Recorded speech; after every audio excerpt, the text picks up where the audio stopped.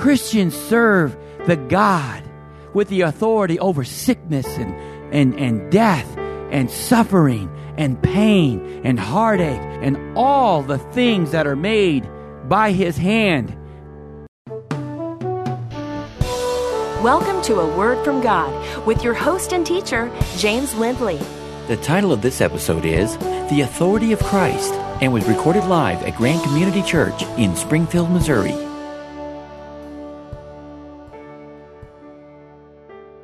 Hi, this is Misha Pelkey, and before we get started, I want to remind you that James loves hearing from his listeners. Drop him a line via email at james@awordfromgod.net. That email again is james@awordfromgod.net. Or write to James Lindley Ministries, P.O. Box 8082, Springfield, Missouri 65801. That address again is James Lindley Ministries, P.O. Box 8082, Springfield, Missouri 65801. Now here's your host and teacher, James Lindley.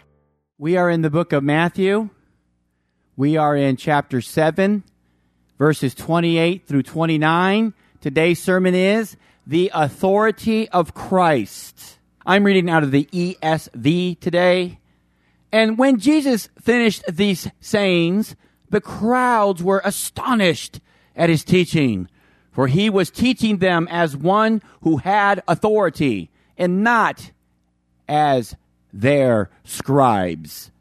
Heavenly Father, we come to you and we pray, O Lord, that you will open our hearts that we may receive your word today. I pray, God, that I will speak your words and not my own.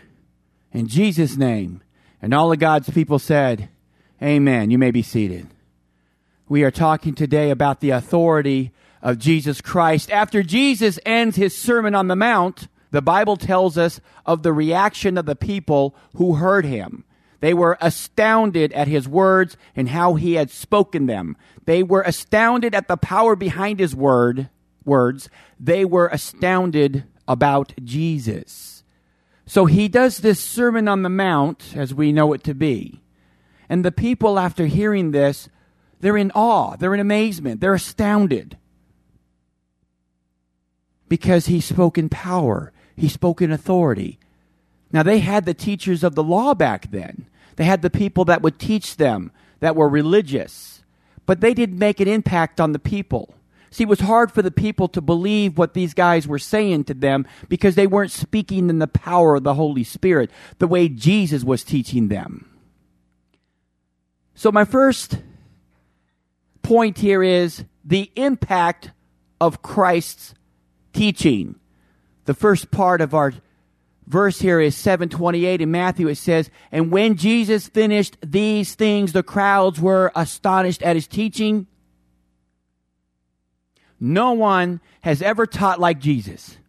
There's never been a person in history that has ever taught the way Jesus did and still does. He was and is such a great teacher that many who deny his deity still commit their lives to his teachings. I worked for a man, and he did not believe in the deity of Jesus Christ, but somebody told him about the power of giving that the Bible teaches, about how it is better to give than to receive.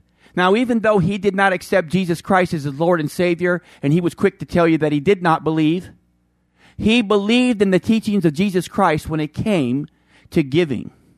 And he swore by the teachings of Jesus Christ about giving. He would preach it. He would tell you Jesus teaches about giving and about how those who give are rewarded. He believed it even though he did not believe in the deity of Jesus Christ. That's how powerful the teaching of Christ is, that even those who don't believe at times believe what he teaches. The people were astounded. Drives home the fact that Jesus made an impact when he taught the people. Even today, people are still astounded as they learn from the Word of God and Jesus' teachings. Nothing has changed in over 2,000 years. People who are listening to the Word of God, people who get it, people who have ears, right? They are astounded to learn that Even today, the teachings of Jesus applies to our lives. It's not outdated. Jesus was passionate about preaching and teaching and took every opportunity to do so. Jesus just didn't sit around waiting for people to come to him. He traveled around looking for places and people to where he could preach the word of God, to where he could talk about the Father and about the salvation through himself so that people would get the message. He was passionate about this. Jesus is a clear example of how we, his disciples, should take every chance we get to proclaim God's word. We should take every chance we have to proclaim God's word. We should always take the opportunity to talk about God to anyone that we can talk about him to. Jesus reached out to everyone who would listen and even preached to his enemies, even though he knew they planned to kill him. That's right. Jesus even preached to the enemies of his gospel, of his Father, of his kingdom. He preached to these people. He told the Pharisees, if you do not believe who I am, you will die in your sin. He was warning them that if you don't believe, you will die in your sin.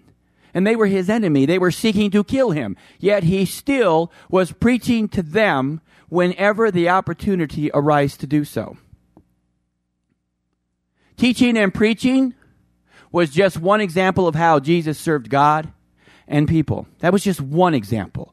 We know by reading the Bible that Jesus had many ways that he served the Father and he served people. Did he not? Jesus came to serve. Matthew 20:28. Jesus says here, even as the Son of Man came not to be served, but to serve and to give his life as a ransom for many. Understand that when Jesus came in the flesh, he came to serve. He came to serve mankind. He came to serve God. He was a living and still is a living example of how we are to be to one another. Does everybody get that?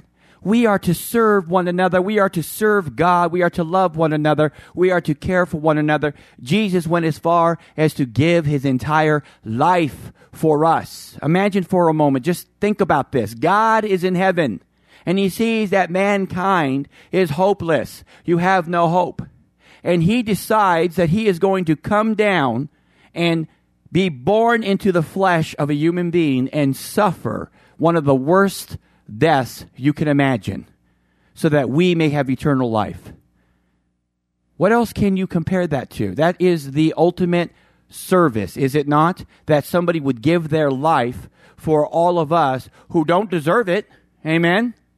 We don't. But he served us in such a way because he loved us. Now, Jesus' teachings had a powerful impact on all who listened to him, but impact does not always translate into obedience. I said impact does not always translate into obedience. You see, the people were astounded, but not every person listening was obeying his teachings or would go on to obey his teachings. Being astounded is one thing. Reacting on what you've heard is another. There is a huge difference between being astounded and doing what Jesus says to do. There's a big difference between hearing and doing, between professing and discipleship. Do we understand what that difference is? Jesus was not seeking their amazement. He wasn't preaching this to get a reaction in such a way that all it would be is amazement. That's not his end result that he wanted. He did not want to make grand speeches just to get applause from the people. You see, today we have a lot of people that just want to say stuff to us just so we can look at them in awe. Ooh, you're a cool person. Yeah. So we have a lot of people today that like to wear clothes that get attention.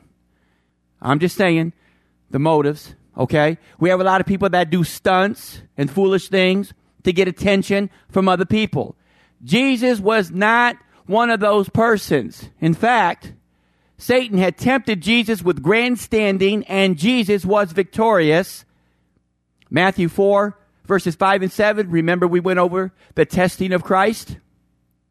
It says, then the devil took him, Jesus, to the holy city and set him on the pinnacle of the temple and said to him, if you are the Son of God, throw yourself down, for it is written, he will command his angels concerning you, and on their hands they will bear you up, lest you strike your foot against a stone. Jesus said to him, again, it is written, you shall not put the Lord your God to the test. What Satan wanted Jesus to do was to make a grandstand, to make a spectacle of himself. He wanted him to throw himself off that mountain and give Jesus the idea that angels would come and save him, and just he would be in front of all the people flying under the power of angels, being saved by them. But Jesus knew you don't tempt God like that.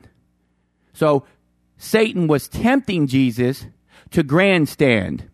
That wasn't Jesus' style. Jesus wasn't a flashy kind of guy. Okay? So we know that he defeated that temptation long before he gave this sermon. Amen? Everybody follow me where I'm going with this? Okay. Jesus wanted more than a reaction. He wanted action. When you come to church and you hear the word of God, and I'm throwing scripture up here and I'm teaching you, God wants more than a reaction from you. He wants action from you. I don't want you guys clapping at the end of a sermon, okay? I don't even care if you guys come up here and give me a pat on the back and say, wonderful sermon today, as long as I know that God has touched your heart and that you're going to take action on what he told you to do in the sermon. He was looking for more than amazement. He was seeking their lives, their commitment, their faith in him and him alone. Understand that God loves you so much that the reason why he wants you in church is so that you can hear the message of that love. Because you know what? We're thick-headed people, aren't we? Let's be honest. We got to hear something over and over and over and over and over and over and over before it gets in our thick skulls. Don't we? It's hard to believe in this day and age that someone loves you unconditionally. It's hard to look at your life today and see all the troubles that you have today and even phantom the idea that God loves you unconditionally. Because if he loved you, why do you have all these problems? Well, I hate to tell you this, but Jesus didn't come to take away all of your earthly problems. He came to save you from something called sin. A lot of us don't believe that we have something called sin. A lot of us believe that we don't need to be saved from sin. A lot of us believe that God is going to accept us on our good merit, on our good hearts, on our good works, because we're good people. Let's face it, we don't murder anybody, do we? We don't rob any banks, do we? But God's not judging your salvation on that basis alone. Okay? It takes Jesus Christ. Jesus Christ is who he's judging you against. See, Jesus is perfect. Jesus lived a sinless life. He lived a perfect life. And when you get up in front of the judgment seat of God, he's going to compare you not to the person sitting next to you in church. He's going to compare you not to the person who works with you. He's going to compare you not to the person who's on news getting in trouble for something that you would never do. No, he is going to compare you to his son, Jesus Christ. And you won't measure up unless you accept Jesus Christ as the payment for your sins. And then you will be covered by the blood of Christ and what he did on the cross. That is the reaction that Jesus is looking for when you come to church. That is the action that Jesus is looking for. He's looking for your hearts. He wants you to turn your hearts over to him. He wants you to leave here today and say, God, I don't know about everybody else in this world, but I know I've got a problem that I can't fix. God, I know that I got a problem that nobody else can fix but you. And I want you to fix it. I want you to fix it. You see, you got to want it enough to ask for it. And once you ask for it, you have to ask for it until you get to the point where you'll actually take it when somebody offers it and gives it to you.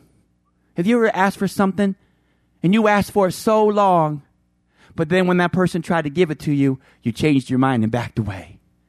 People do that with the gospel all the time. They come to God and they superficially proclaim, I love you, God. I trust you, God. I need you, God. But then when it comes to the point where he says, here's my son, Jesus Christ, you are forgiven, they say, well, I don't know. Don't know if I want to go that way or not. Being astounded is not enough. We must do more. We must alter our course, repent, and follow Jesus. We must have a change of heart. We must have a change of mind. We have to have a change of direction. We cannot continue on living like the devil and think that we're going to be saved like the saints. It doesn't work that way. When God calls you to the kingdom, you become a citizen of that kingdom. You become a citizen of that kingdom. Every Christian today is a citizen in the kingdom of God, right? You don't see that kingdom right now, do you?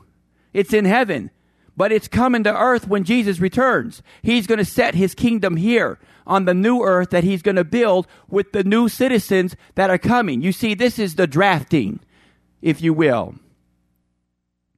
Right now, God is calling people to the big party. You understand what I'm saying? When Jesus comes back, the party started. And all of those who did not accept the invitation will be locked out of the party. That's the way it works. I didn't make the rules. Don't hate the messenger. That's the reaction and action that Jesus wants out of the people who listen to his words. He wants you to commit your life to him. He wants you to repent, and he wants you to follow Jesus. Pastor, what am I repenting from? I'm a good person. There is no one good but God. You understand that we must come to God and tell him, I'm a sinner. If you don't see that you're a sinner, you miss the whole point of comparing yourself to the holy God who's perfect. There is nothing wrong with being astounded with Jesus' teachings. Many people are. But the point and purpose of them is to compel us to do the will of God. In John 7:17, if anyone's will is to do God's will, he will know whether the teaching is from God or whether I am speaking on my own authority. You understand what Jesus is saying? If you have a desire to do God's will, you will know when God is teaching you something to do that will. You'll know it in your heart. Okay, so number 2, amazing authority. Everybody say amazing authority. I want you guys to get a picture of Jesus Christ and the authority that he carries with him. Okay? Matthew 7:29, for he was teaching them as one who had authority and not as their scribes. The people had never heard such teaching with the authority that Jesus exercised. They didn't, because there was no other person like Jesus. He was God in the flesh. He was the perfect person. The authority mentioned here probably means several different things. Now picture this. Jesus is out there and he's preaching this sermon to a multitude of people. So here's what they experienced. Jesus spoke with a tone that sounded authoritative. He spoke in a tone of confidence, of authority. He spoke as the true Messiah, not just some guy coming along and saying, let me tell you a story. No, he spoke as the true Messiah. He spoke in the power of the Holy Spirit. So let's take a look at these a little closer. He spoke with a tone that sounded authoritative. Jesus was meek. Meekness is not weakness. He was not weak. When called for, Jesus would at times speak in such a tone that those who heard him would know he meant serious business. Listen, I know that there are some Christians, because I've encountered them. They always speak in a nice, gentle, loving, little mousy voice. I don't believe that Jesus always did that. I think that there was times when Jesus had to teach in such a way and speak in such a way that people understood that he was God and he had the authority to speak to them, and they needed to hear what he had to say at the times that he was saying it. So Jesus spoke in this tone while giving this sermon. He meant business, and he wanted them to know, I'm telling you the truth. He spoke as the true Messiah. When Christ spoke to the people, he was more than a preacher, more than a teacher. He was and is the chosen one of God the Father. When people looked at him and they heard him speak, they knew they were hearing God. They may not consciously have known it, but their hearts knew it. Don't you know that look, each and every one of us is born with the knowledge that there is a God. I had a friend he is an atheist. He's an emergency room doctor. And he says, I've never seen anybody seriously sick in the emergency room who didn't pray, including him. He gotten sick and thought he was having a heart attack, and he started praying, God save me.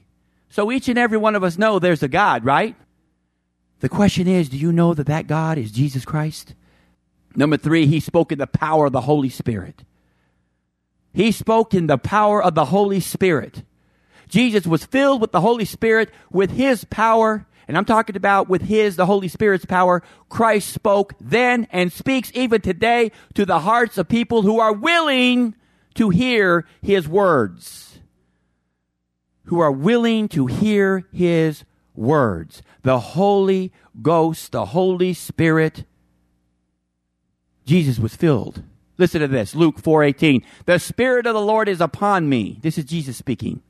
Because he has anointed me to proclaim good news to the poor. He has sent me to proclaim liberty to the captives and recovering of sight to the blind, to set at liberty those who are oppressed. What is Jesus talking about? Well, let me tell you what he's talking about. First of all, he's saying that the Spirit of the Lord, the Holy Spirit, has anointed him, has covered him, has dwelled within him. Okay? To proclaim the good news. What is the good news? That you can have grace through Jesus Christ. You can have forgiveness of your sins through Jesus Christ. If that's not good news to you, that you're not going to hell, I don't know what good news you're looking for. You should be shouting it from the rooftops. Now listen, he said, say this to the poor. Do you think he's talking about people who are poor with money? He's talking about poor in spirit. He's talking about the people who have no hope.